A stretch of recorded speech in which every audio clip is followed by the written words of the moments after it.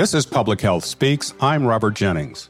As our nation continues its slow recovery from the COVID-19 pandemic, public health professionals are now assessing the effectiveness of our public health interventions and what can be improved to address current and future health threats.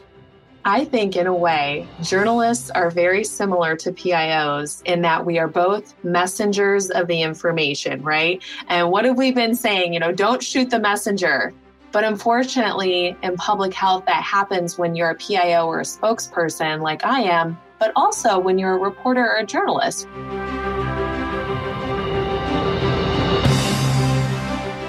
Welcome again to Public Health Speaks, a podcast series brought to you by the National Public Health Information Coalition.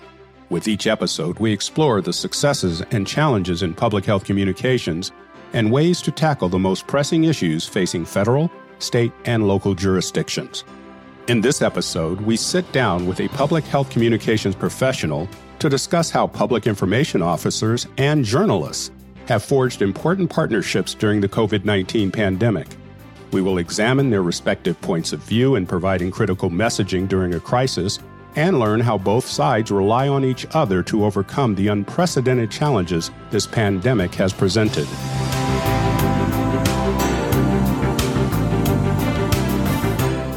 Joining me today is Olivia Biggs. Olivia is the Public Information Officer for the Licking County Health Department in Newark, Ohio. In her role, she is the agency spokesperson, manages media, social media, marketing, public relations, and community outreach. She also serves in a dual role as PIO for her county's emergency management agency. Welcome, Olivia. Thanks, Robert. Happy to be here. Well, it is great to have you here. So before we get started, just tell us a little bit about your health jurisdiction, your job, and who you serve. Sure. So I'm the Public Information Officer for the Licking County Health Department. We're about one county east of Columbus, Ohio. We have about 170,000 residents here in Licking County and 3 cities, many villages and townships, 11 school districts. So that's a little bit about my jurisdiction here. And I am a one-woman show here in public information for public health. I've been in health communications for about 10 years. You were a recent panelist at the National Conference on Health Communication, Marketing, and Media. The session you were a part of was titled Shaping a Complementary Alliance Between Journalists and PIOs, What the Pandemic Crisis Has Taught Us. Can you tell our audience a little bit about that panel?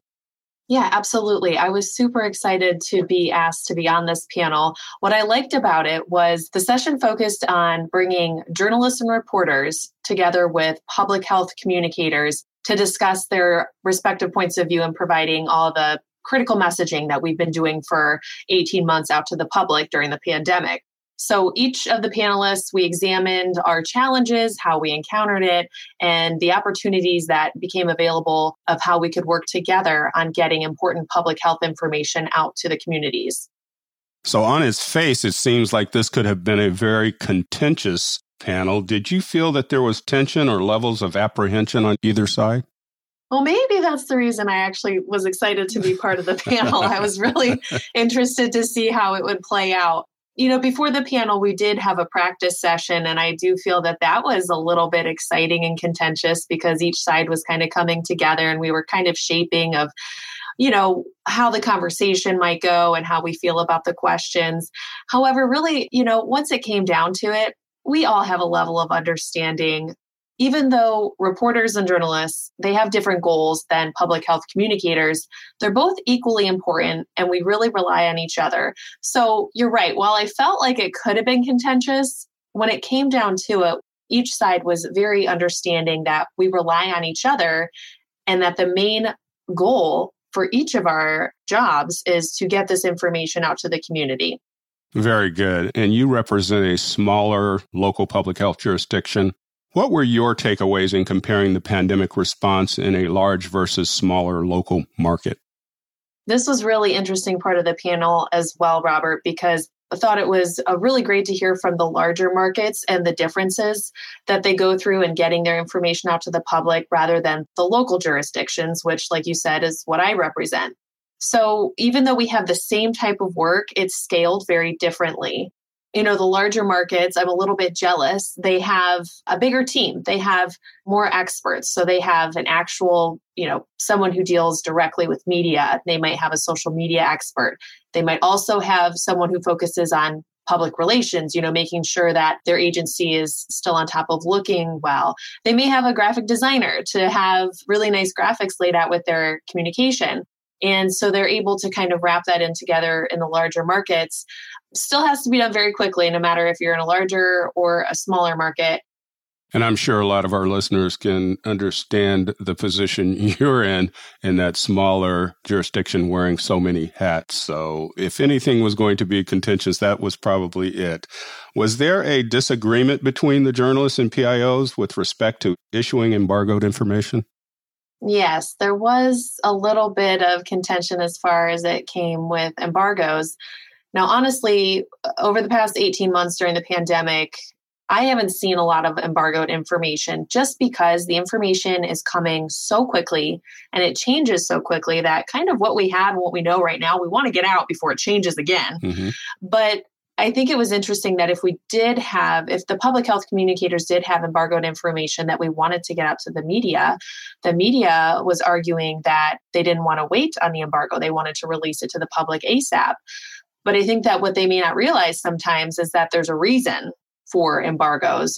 Things, even though they change quickly and they happen fast, things have to be set in place before you can, tell the public to jump or do this. We want to make sure all our ducks are in a row. And while we're trying to be prepared as public health communicators and prepare some messaging with an embargo, I believe there needs to be mutual respect on capturing that embargo and not arguing that it needs to be released before it should be.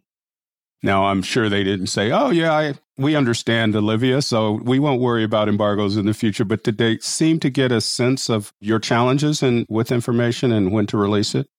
Yeah, absolutely. I think that it definitely shines some light on why embargoes are important. And, honestly, we're trying to help the media out by giving them the information ahead of time so that they can start writing and start figuring out the angle for their stories, but also there needs to be some mutual respect on why that embargo is important in public health.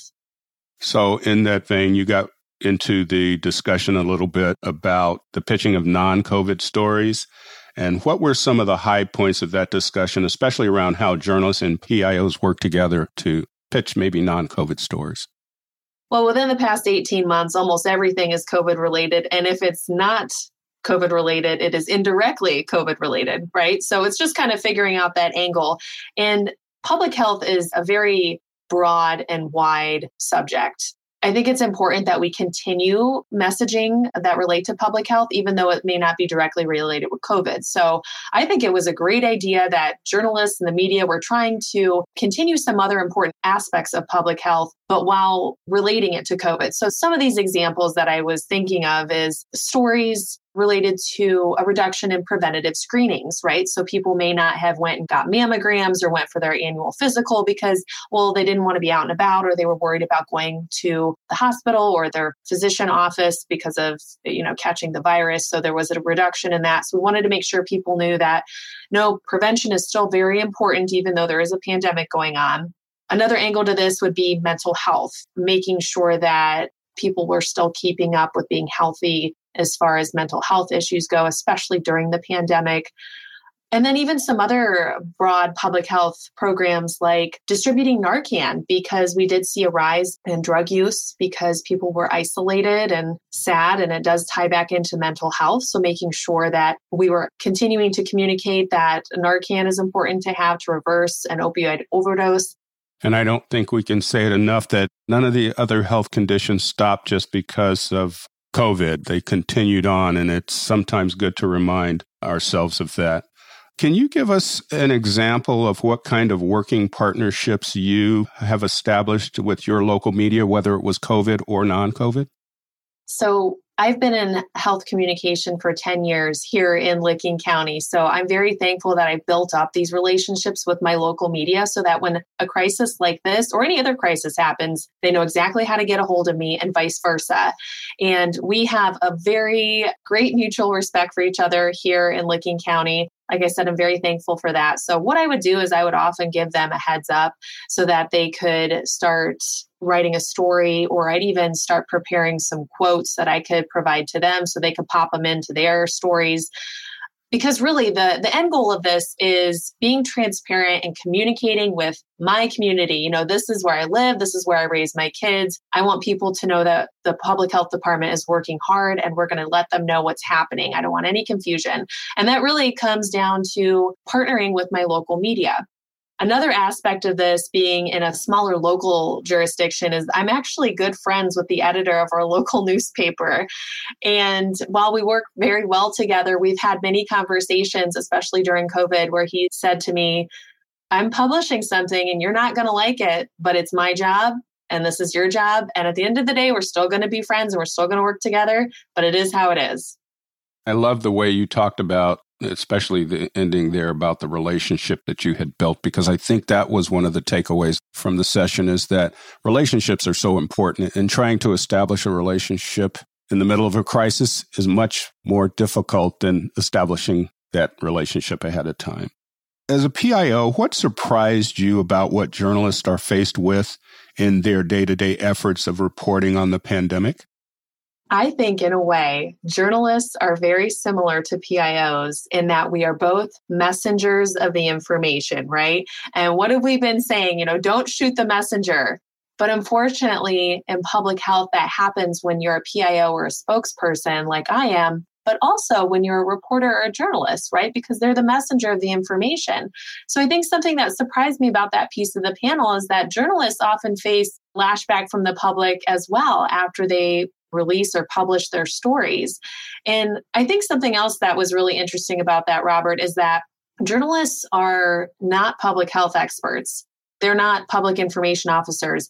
Some of them even had special beats before coming into this crisis, right? So maybe one reporter focused on education, or one was even a sports writer, but now everybody is pushed into health writing. And I think it was important to know that they had a learning curve, some of them. In order to report on a pandemic, they really had to learn some health aspects of it. So I think that surprised me a little bit about that piece. That is great insight, Olivia. And so I'm wanting one final takeaway. Do you think this panel reveals something specific that all PIOs and journalists need to consider when working together in a crisis? Yes, absolutely. My answer to this would be that both journalists and reporters and public information officers or health communicators, we are working together to fight misinformation and disinformation and keep the public informed of what is happening right now with this crisis, with the pandemic.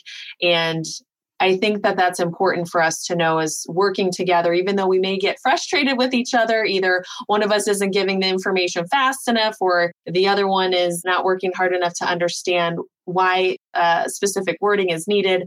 But at the end of the day, I think that this panel revealed that at the end, we're all fighting together to fight this misinformation and disinformation and keep the public informed. Well, thank you, Olivia. We will let that be the last word. And thank you again for joining me today. Thank you, Robert.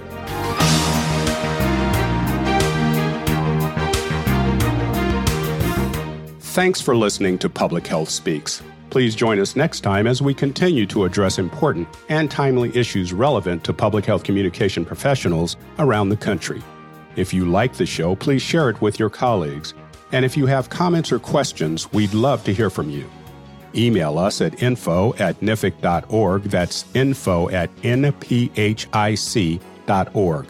This show is a production of the National Public Health Information Coalition. For Public Health Speaks, I'm Robert Jennings. Stay safe and be healthy.